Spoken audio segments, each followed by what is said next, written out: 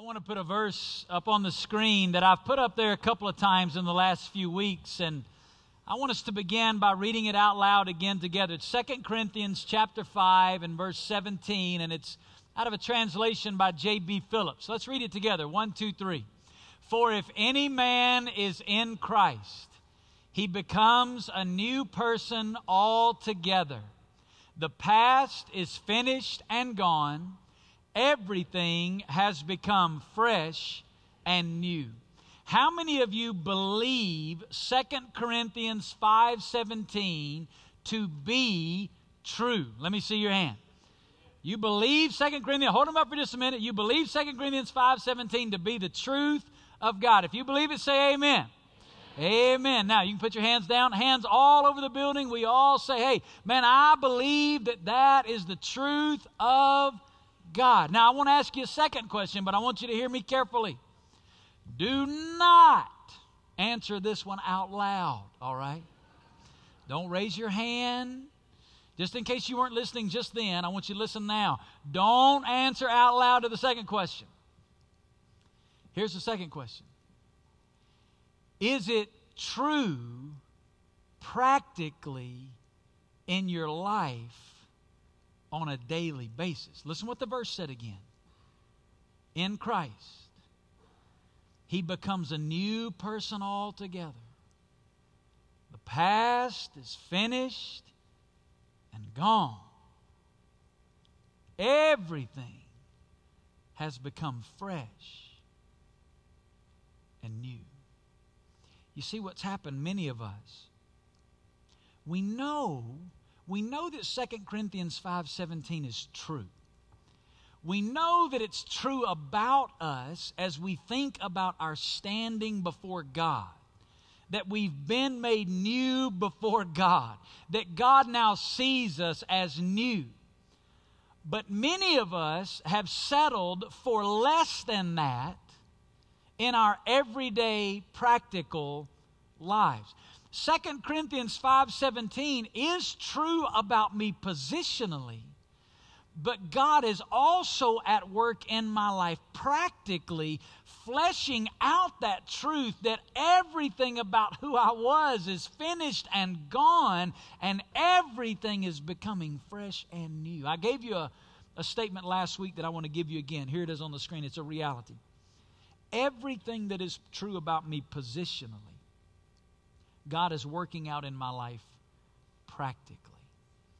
It is true that in Christ I've been made new. I have a new standing before God. God has forgiven me. I've got a clean slate. But what's true about me positionally, God is also working out in my life daily, practically, conforming me to the image of Christ.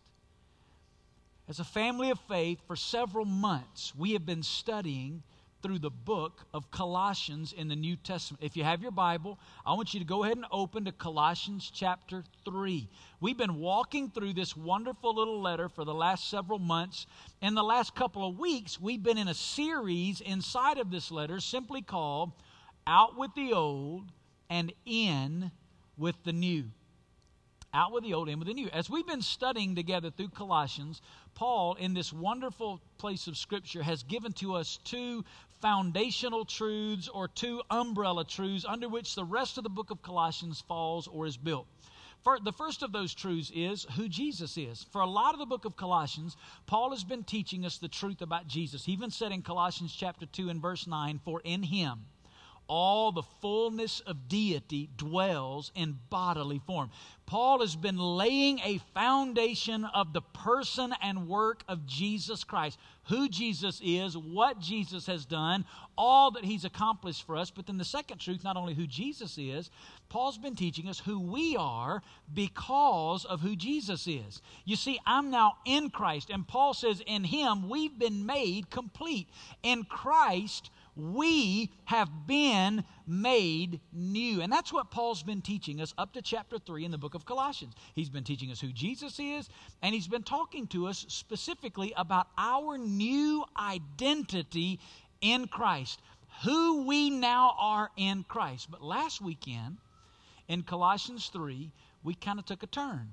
Paul turns the page in the book of Colossians and begins to talk to us very practically about what it looks like in our lives for this new life that we have in Christ to begin to be lived out in our lives daily. Colossians 3, verse 5, Paul began with that big word, therefore. And he's saying, based on everything that I've said, now I want to draw some conclusions. And the first thing Paul challenged us with is what we looked at last weekend. That being new in Christ means walking away from my old life of sin. That's the first foundational truth that Paul teaches us about our newness in Christ. That being new in Christ means walking away from my old life of sin. And Paul gave us a really strong challenge that we looked at last weekend. That in Christ, this stuff, immorality, impurity, passion, evil desire, greed, anger, wrath, malice, slander, abusive speech, and lies, Paul taught us that all of this, listen, is not who we are anymore in Christ. We've been made new. Now, it doesn't mean that we don't have to deal with this stuff anymore, right? It doesn't mean that doesn't try to creep up in our lives and take control. It doesn't mean that doesn't try to ooze its way back into our lives. But here's what Paul was teaching us. This in Christ is not who we are anymore. It's who I used to be. It's who I used to be, but it's not who I am now. And Paul says, if we're going to walk in our new life in Christ daily, we need to walk away from the old life of sin. Some people at this point make a grave mistake of believing that being new in Christ means that I don't have to deal with this stuff anymore. Now, if you think that being new in Christ means that you don't have to deal with this stuff anymore, you are headed for a very great awakening. Amen? I mean, if you've been walking with Jesus for any length of time at all, you understand that walking with Jesus doesn't mean that I don't have to deal with this stuff anymore. I do have to deal with this stuff in my daily life. Let me give it to you in a statement. I wrote it down because I wanted to be sure I said it right. Here's what God put on my heart this morning. Being new in Christ doesn't mean the absence of sin. Being new in Christ means the presence of an ongoing struggle to live in victory over sin. Some people think, oh, because I struggle with this stuff, man, God must not love me. I must not be a Christian. This stuff's in my life, man. I battle it. I'm dealing with it. I'm struggling through it. I'm trying to overcome it. And they let the enemy use that to weigh them down with guilt, to think, oh, I can't be a Christian, man. I struggle with some of this stuff. Listen, nothing could be further from the truth. If you're a child of God, it's not that this is going to be completely absent in your life. What it means is there's going to be an ongoing struggle until we get to heaven dealing with this stuff in our lives. But here's the difference. Now in Christ, this no longer has control over me. This is no longer in authority. In Christ, Christ now lives in me. I've been given the victory in Jesus through dependence on Him to live above this stuff in my life. I now have freedom in Christ to live above that stuff. You know, there's some mornings in your life. Some mornings you just wake up and you hadn't done anything yet. All you've done is just open your eye. You hadn't watched TV. You hadn't plugged in your iPad or your iPod or any of that stuff yet. You've not listened to the radio. I mean, all you did was open your eyes. And as soon as you open your eyes, man, there's some anger that just wants to grab control. Or maybe it's some passion. Something maybe from your past years ago, you hadn't thought about it in years, and you wake up that morning and it's just like it's right there, fresh in your life. Why is that? Because we still have our flesh. And we have to battle with our flesh. But listen, here's the difference now in Christ. When I wake up, and I had to do it this morning. When I woke up this morning, there was just one of these things that just was wanting to grab control of my heart. I don't want you to look up here and think, oh, the pastors, they've got this thing figured out. No, we're living exactly where you're living. We have to deal with this junk and garbage from our past and in our flesh as well. This morning, I opened my eyes, and some of these things wanted to grab a hold of my heart. And we're used to, this is who I was. This dominated my life. This is what controlled me. Now here's the freedom that I have in Christ. I get to immediately say, Lord, Thank you in Jesus that is not who I am anymore. God, I still have to battle this junk, but Lord, I want to lay it on the altar before you right now. And God, I ask you in the name and authority of Jesus, would you put that to death? And would you allow Christ today to live and guide and rule in my life? That's the newness that we have in Christ. We're being set free from those things in our life daily. And that's what Paul talked to us about last weekend. That if we're going to walk in the newness in Christ day by day, moment by moment, as these things begin to creep into our lives, we lay them on the altar. We say, God, that's not who I am anymore.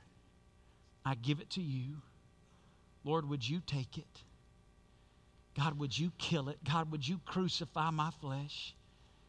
Lord, would you let me live in the new life that I now have in Christ? Walking away from the old life of sin. But then there's a second thing that I told you last weekend. Being new in Christ also means walking in my new life in Him. You see, following Jesus is not just about what I'm not doing. I'll say that again. Following Jesus is not just about what I'm not doing. Following Jesus is about what I am becoming. As I'm growing in Christ's likeness, as I'm laying myself on the altar before God, as I'm trusting Him to give me His new life day by day, moment by moment, Christ begins to live His life in and through me. Let me show it to you in the text. Colossians chapter 3. We're going to pick up this morning in verse number 12. Paul says, So as those who have been chosen of God, holy and beloved, put on a heart of compassion, kindness, humility, gentleness, and patience, bearing with one another and forgiving each other. Whoever has a complaint against anyone, just as the Lord forgave you, so also should you. Beyond all these things, put on love, which is the perfect bond of unity. Last weekend, we focused on the first half of that statement. Being new in Christ means walking away from the old life of sin. If you weren't here last weekend, I encourage you, go online, catch up. Very important that you understand this principle. But being new in Christ also means walking in my new life in Christ. And that's what we want to focus on this weekend and next weekend as we continue to understand what it is to walk in our newness in Christ. So this weekend I want to give you two statements that everything we're going to say is going to be packaged under these two truths. Here's the first one about walking in my new life in Christ. The new life is rooted in understanding who I am. The new life is rooted in understanding who I am. Say that with me.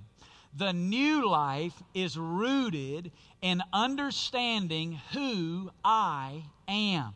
Notice what Paul does in verse 12. He starts by saying, so as those who have been. You know what Paul's doing here? Before he even begins to give us the list of what newness looks like, he's reminding us again of who we are in Christ. He said, so, as somebody who's chosen of God, holy and beloved, Paul says, based on who you are, here's how you're now to live. The new life is rooted in understanding who I am. And what we've learned in the book of Colossians is that who I am is rooted in who Jesus is. You see, I've been given a new identity in Christ. And if you don't understand who Jesus is, listen, you'll never understand who you are in Christ. Who I am is rooted in who He is. So here's the key. You ready? If you want to not be living here, and you want to be living here, I'm about to give you the key. You ready? Walking in my new life in Him is deepened by my understanding who He is through my fellowship with Him daily.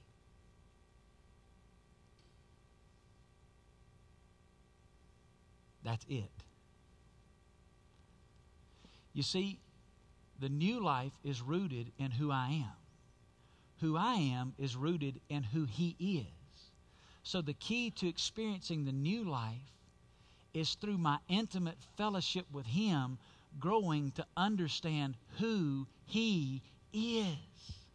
There's no substitute. There's no shortcut for spending time alone with God. You say, man, at Hope, we talk about that all the time. Why do we talk about that all the time? Listen to me. Here's why. That's the key.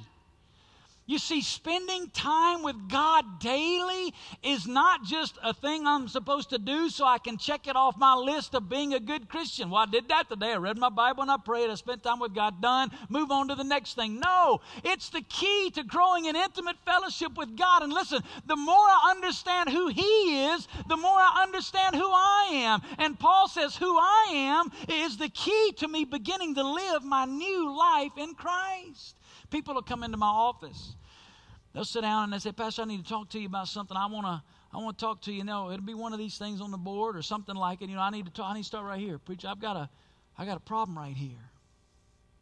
Or sometimes they'll want to start with something up here. Lord, preacher, I got a problem. Hey, give me what can I do to deal with this stuff in my life? You know the first question I always ask them? Tell me about your time alone with God daily. Well, you know, preacher, I know I need to be working on that, and we'll get to that one too, but right now I'd like to talk about some steps to one of these. Listen to me. There aren't steps, there's the step. There's just one. There is no magic wand in the kingdom of God. There's no pixie dust that you can sprinkle over your life and deal with this stuff. There's only one step. There's only one way. And that way is to grow in intimate fellowship with God. And as I begin to spend time with Jesus, Jesus takes this old junk and He puts that to death, and Christ begins to live out His very life in me. You know what I've discovered? Here's what I've discovered. I can't be with Jesus and do that at the same time. I can't be with Jesus and do this, right? You know how to get victory in doing some of this? Just be with Jesus. Because if you be with Jesus and you begin to live your life where being with Jesus is not delegated to a few moments in the day, but that I begin to live my life out of the overflow of intimate fellowship with Jesus when I'm at work, when I'm driving my car, when I'm at the store, when I'm at the ball field, I'm living in fellowship with Jesus where moment by moment I'm taking these things and laying them before Him. Guess what you begin to experience? The freedom that you can have in living out of the overflow of intimate fellowship with God. Listen to what Clyde Cranford said. Look at it on the screen. Christ must not just be one part of our lives. He must be our life. Are our lives defined by devotion to Him? Is intimacy with Him our hunger, our passion, our flame? If so, then God, the Holy Spirit, is free to do His work of transformation in our lives. You hear what he said? Is my life defined by devotion? How many of you today, by show of hands, how many of you are ready to stop living here and start living over here? How many of you are ready to do that? How many of you are tired of the old life of sin, the lies, the deceit, what it promises and it doesn't deliver? You live in it and it doesn't bring that satisfaction, contentment. We're ready to give that up. Let me tell you the key. Intimate fellowship with Jesus. You cannot come to a service once a week and hear a sermon preach and sing some songs and then go live in the darkness of this world and think you can somehow live in victory on you. Listen, it's not my willpower to not do this. No, it's Christ in me out of the overflow of intimate fellowship with God. That's the key. That's the key. That's it.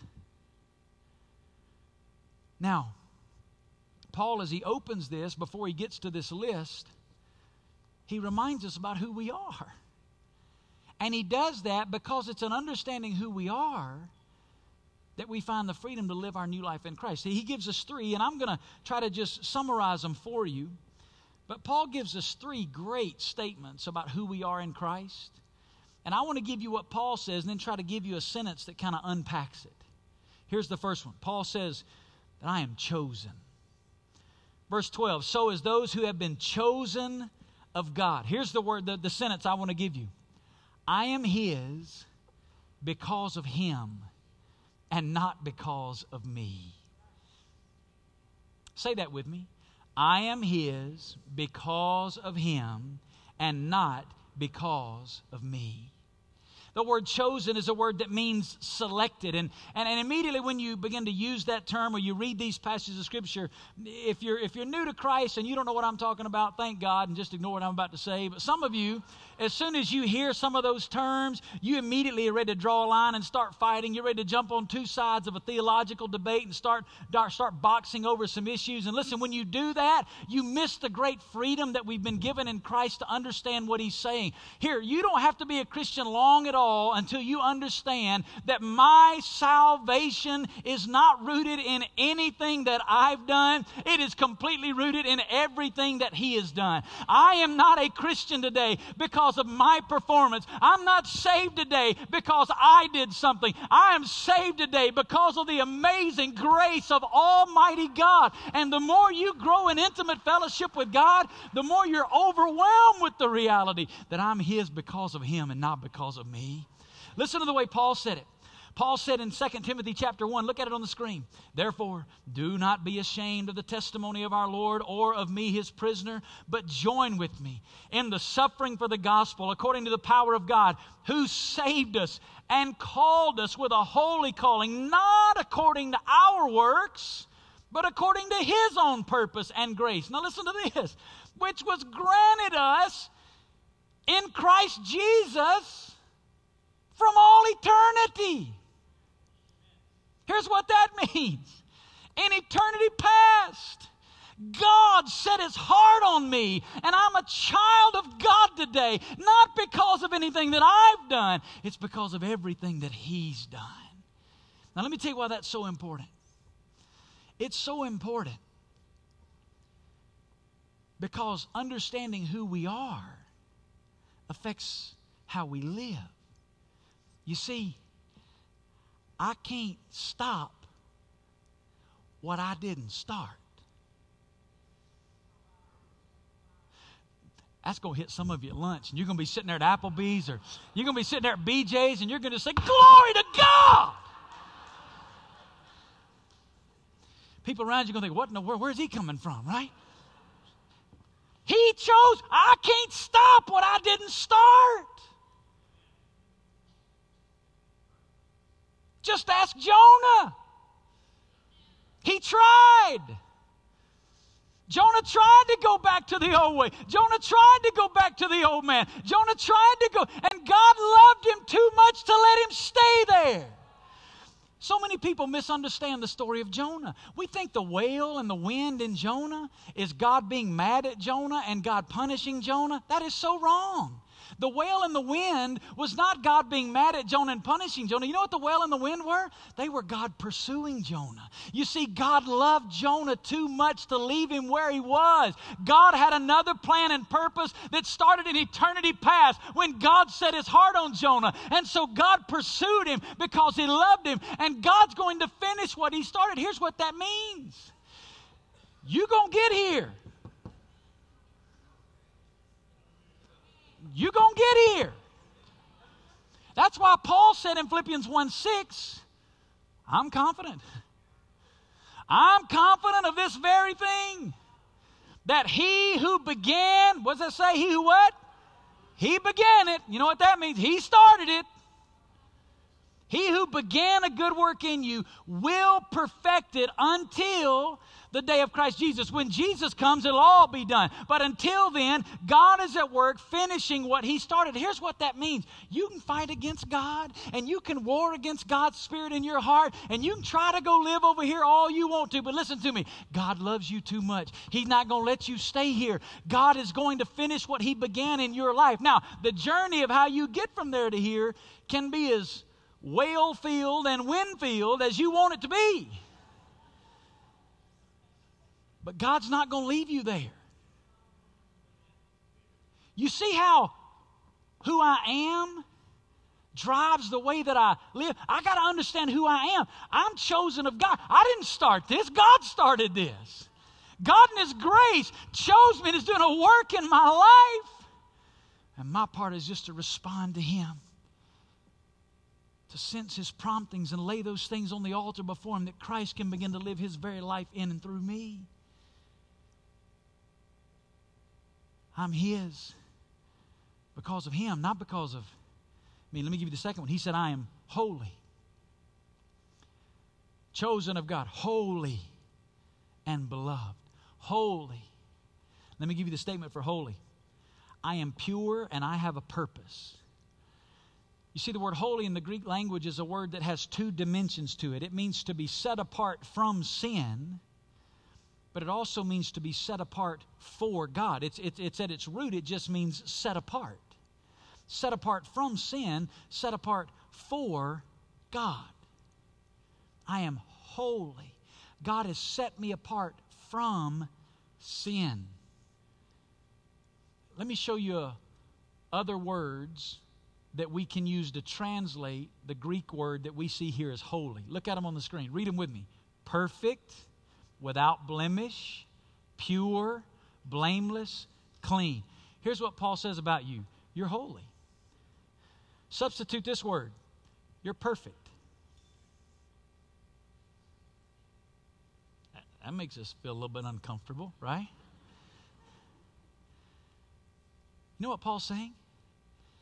Let me tell you how God sees you. Perfect. Who's the only perfect person to ever live? Say it out loud. Jesus, right? The Bible says we are now in Christ. Let me tell you what that means. When God sees you and when God sees me, let me tell you what He sees. Perfect. You say, I don't deserve that. You're right, we don't. You say, that's not the way my life looks. No, it doesn't all the time, right? I'm not talking about my practice. I'm talking about my position. That's how God sees me. But when I understand the way God sees me, it motivates me and inspires me and convicts me to see my lifestyle conform to the way He sees me. I've been given by His grace perfection in Christ. But it doesn't only mean set apart from sin, it means set apart for God. You see, I've not just been set apart from sin, I've been set apart for God's glory. I am now a vessel for His honor. Now here's how this identity truth plays out in my life. Now my life has value far beyond success or money or pleasure or influence or power. I've been set apart for something way bigger than that. You see, God has set you apart in Christ to be a vessel through which He can receive glory and a vessel through which He can make Himself known to the people around you. All that other stuff in life pales in comparison to the real. Paul says, man, if we're going to live out this new life in Christ, we need to understand we've been chosen of God. He started it. He's going to finish it. And Paul said we need to understand we've been set apart in Christ.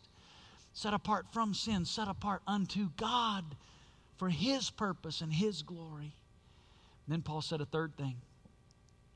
I am beloved. Let me tell you what that means. I am continuously loved by God. Chosen, holy, beloved. Let me tell you what that means. And I've prayed for you already this morning. I prayed that the Holy Spirit of God would let you see this truth. I want you to look at me. Everybody in the room, look at me. Here's what this means. God unconditionally loves you. The word love here is the highest expression of love in the Greek language. It's the word agapeo. It comes from a noun agape. It means to find one's joy in something as an act of the will. Here's what that means. God loves you to... Come here, lean in close. Listen. God loves you. And you can put a period right there. It's not based on what you do today. It's not based on your performance. He loves you, listen, because He's chosen to. He loves you. You are loved by God. You are loved as His son or His daughter. And listen to me, you don't have to earn His favor. He loves you. There's some of you here this morning, you grew up in a household with parents where you never knew unconditional love. And you, for your whole life, today, you have deep-rooted identity issues that are fleshing themselves out in your own family. You have identity issues that are fleshing out at work or at school because you've not known what it is to be unconditionally loved. Listen to me. I want you to understand something today. You have a Father in heaven who loves you, and He accepts you, and there is nothing you can do to ever change that. You're loved. Paul uses here in this word beloved, it's the perfect tense, which is a very important Greek tense because it means something that happened in the past. It's completed action, but it has ongoing continuous results. Here's what that means. In eternity past, God set His heart on you. At the cross in Christ, God poured out His love on you. And all the love that God could ever have for you, God has given us in Christ. And now as we live our lives day in and day out, we get to live in the glow and the glory of the love and acceptance of God because we are in Christ. Today, next week, next month, every moment of every day in Christ, God finds His joy in you and in me. You say, well, Pastor Vance, you tell people that. They're liable to just live however they want to. You're right.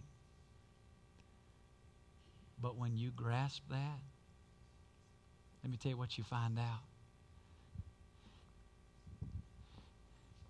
You don't want this anymore. When you know that love, that's why Paul said it this way. In 2 Corinthians, Paul said, for the love of Christ controls us.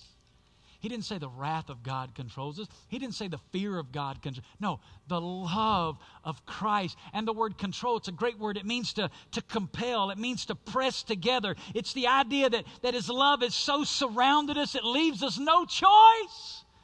The love of Christ controls us. Listen what He says. Having concluded this, that one died for all, therefore all died, and He died for all, so that they who live should no longer live for themselves.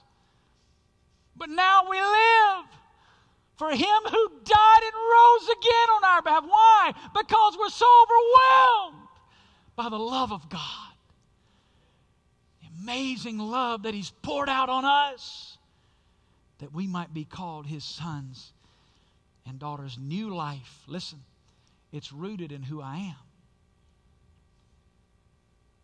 So the key, look, How many of you have been encouraged by just what I've said in the last 20 minutes about who you are in Christ? Let me see your hand. I don't know about you, but I'm telling you, I studied this stuff all week. I got pretty fired up. I'm chosen. I'm holy. I'm loved. And listen, there's not anything you can do today to change that about me. There's nothing I can do today to change that about me. That's who I am in Christ. I got pretty fired up about that. But listen to me. That's 3 words. He gave us 66 books.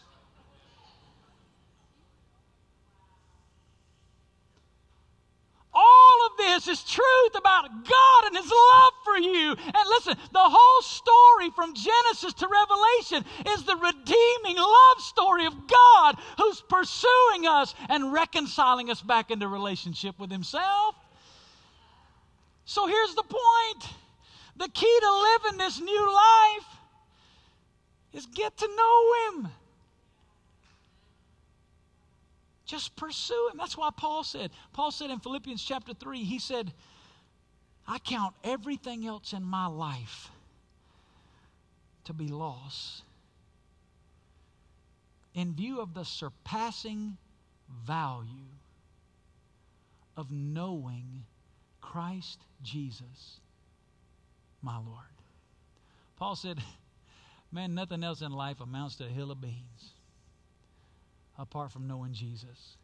Because when you know Him and you pursue Him intimately in fellowship, everything else rises and falls out of that. The new life is rooted in who I am. Let me give you the second one and we're done this morning. The new life is revealed in my relationships with others. Paul, after he gives us this admonition to put this stuff off, and he reminds us of who we are in Christ, then he begins this list: compassion, kindness, humility, gentleness, patience, bearing with one another, forgiving one another, love, thanksgiving, wisdom, all this stuff. Let me tell you what all this is.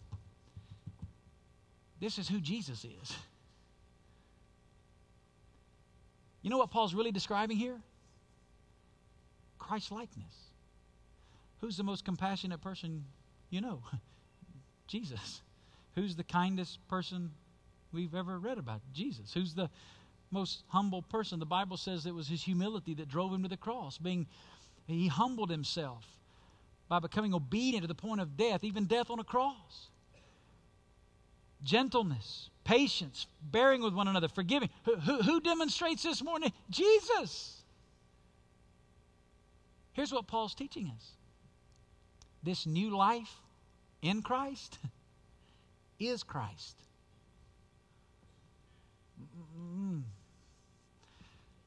That's worth hanging on to right there. The new life in Christ, it is Christ. You see, the Christian life is not you and me trying to not do this and do this. You ever given that much effort? How's that worked out for you? Right? Me either.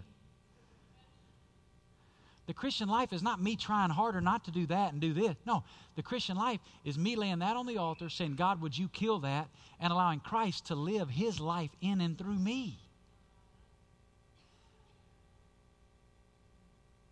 Listen to the way Major Ian Thomas said it. I love this quote. It's one of my favorite quotes of all time. Listen to what he said.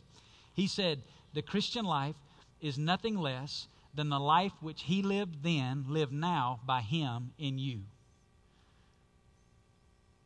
That's it. It's the life He lived then, lived now by Him in you. What does that look like? Ta-da!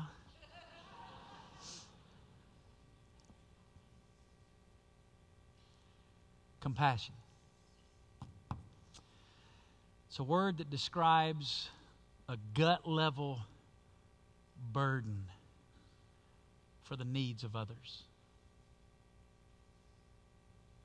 Now, that's not who I am in my old flesh.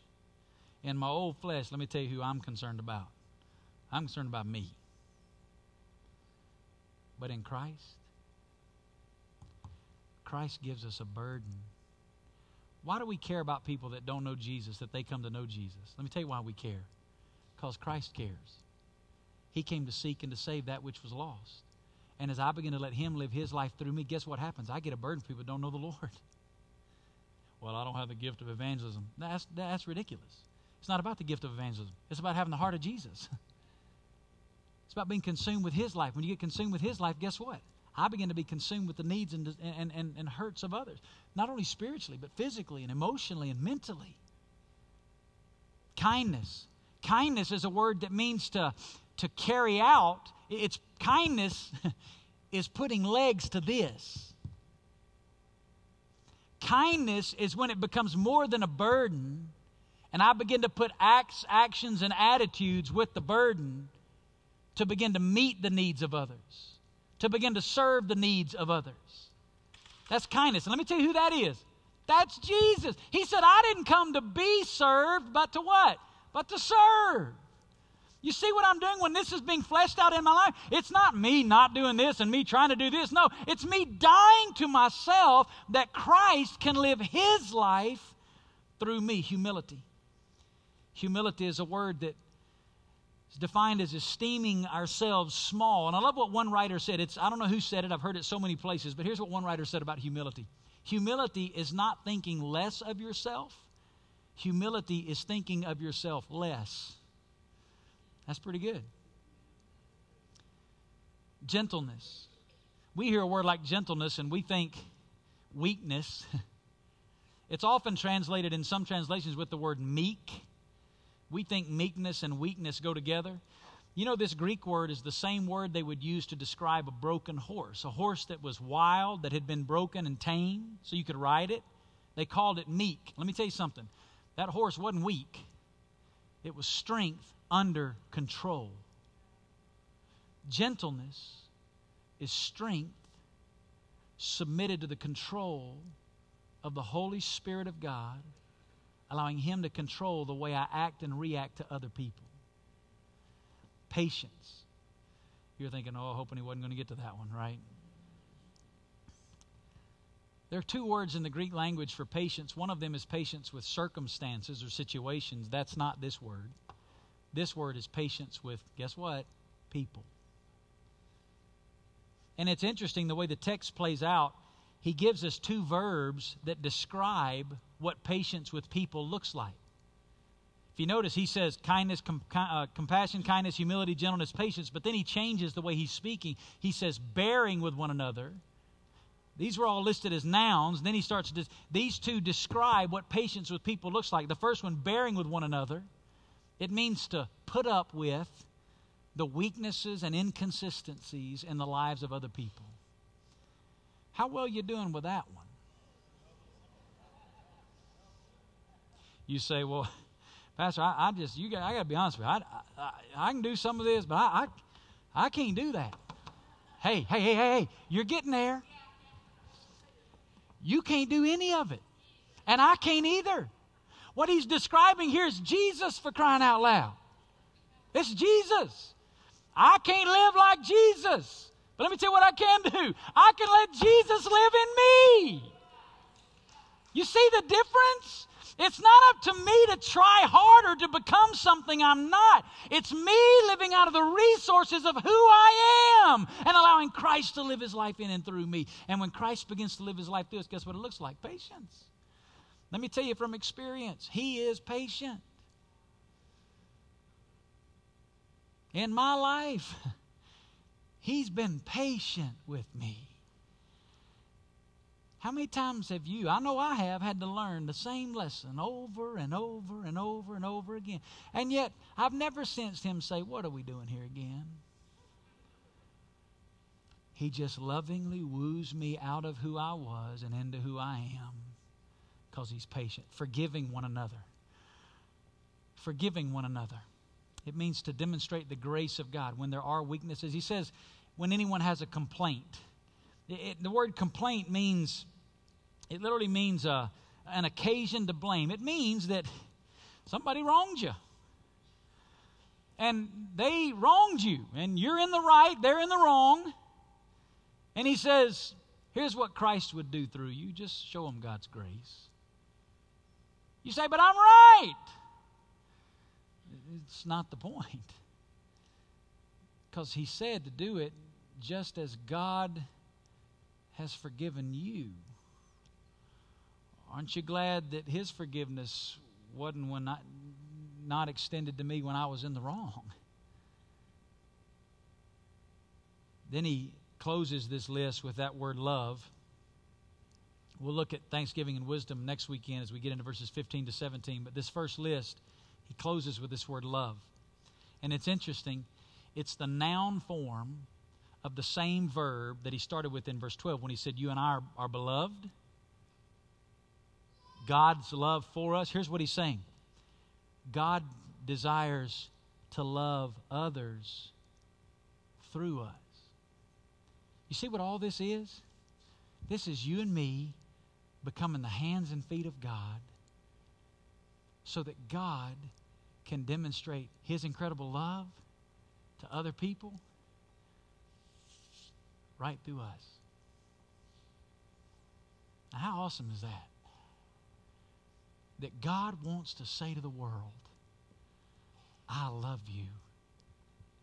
And he's chosen to do it through you and me as we allow Christ to live his life out through us. And we live out with the old, in with the new.